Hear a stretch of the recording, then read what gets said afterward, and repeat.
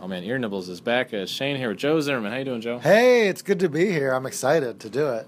Thanks for coming down to the studio. It's an honor to have you. Honored to be here. I've heard a lot about it, and I know it's in and out, so I want to get all the best content in that I can. Yeah, what's top of your mind these days? What's got your mind grapes all in a tussle?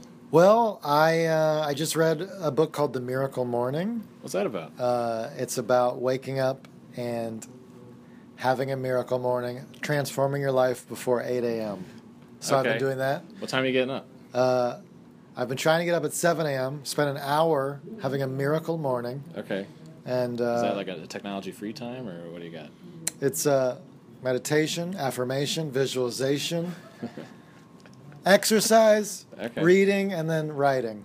Oh, wow. All in an hour. Basically about 10 minutes each. Shoot. And then you're just off to the races. Actually, I heard you on a podcast say it's 7.5 hours is the optimum sleep time, and I adjusted my bedtime app to be that. Yeah? And it's working. I feel great, I think.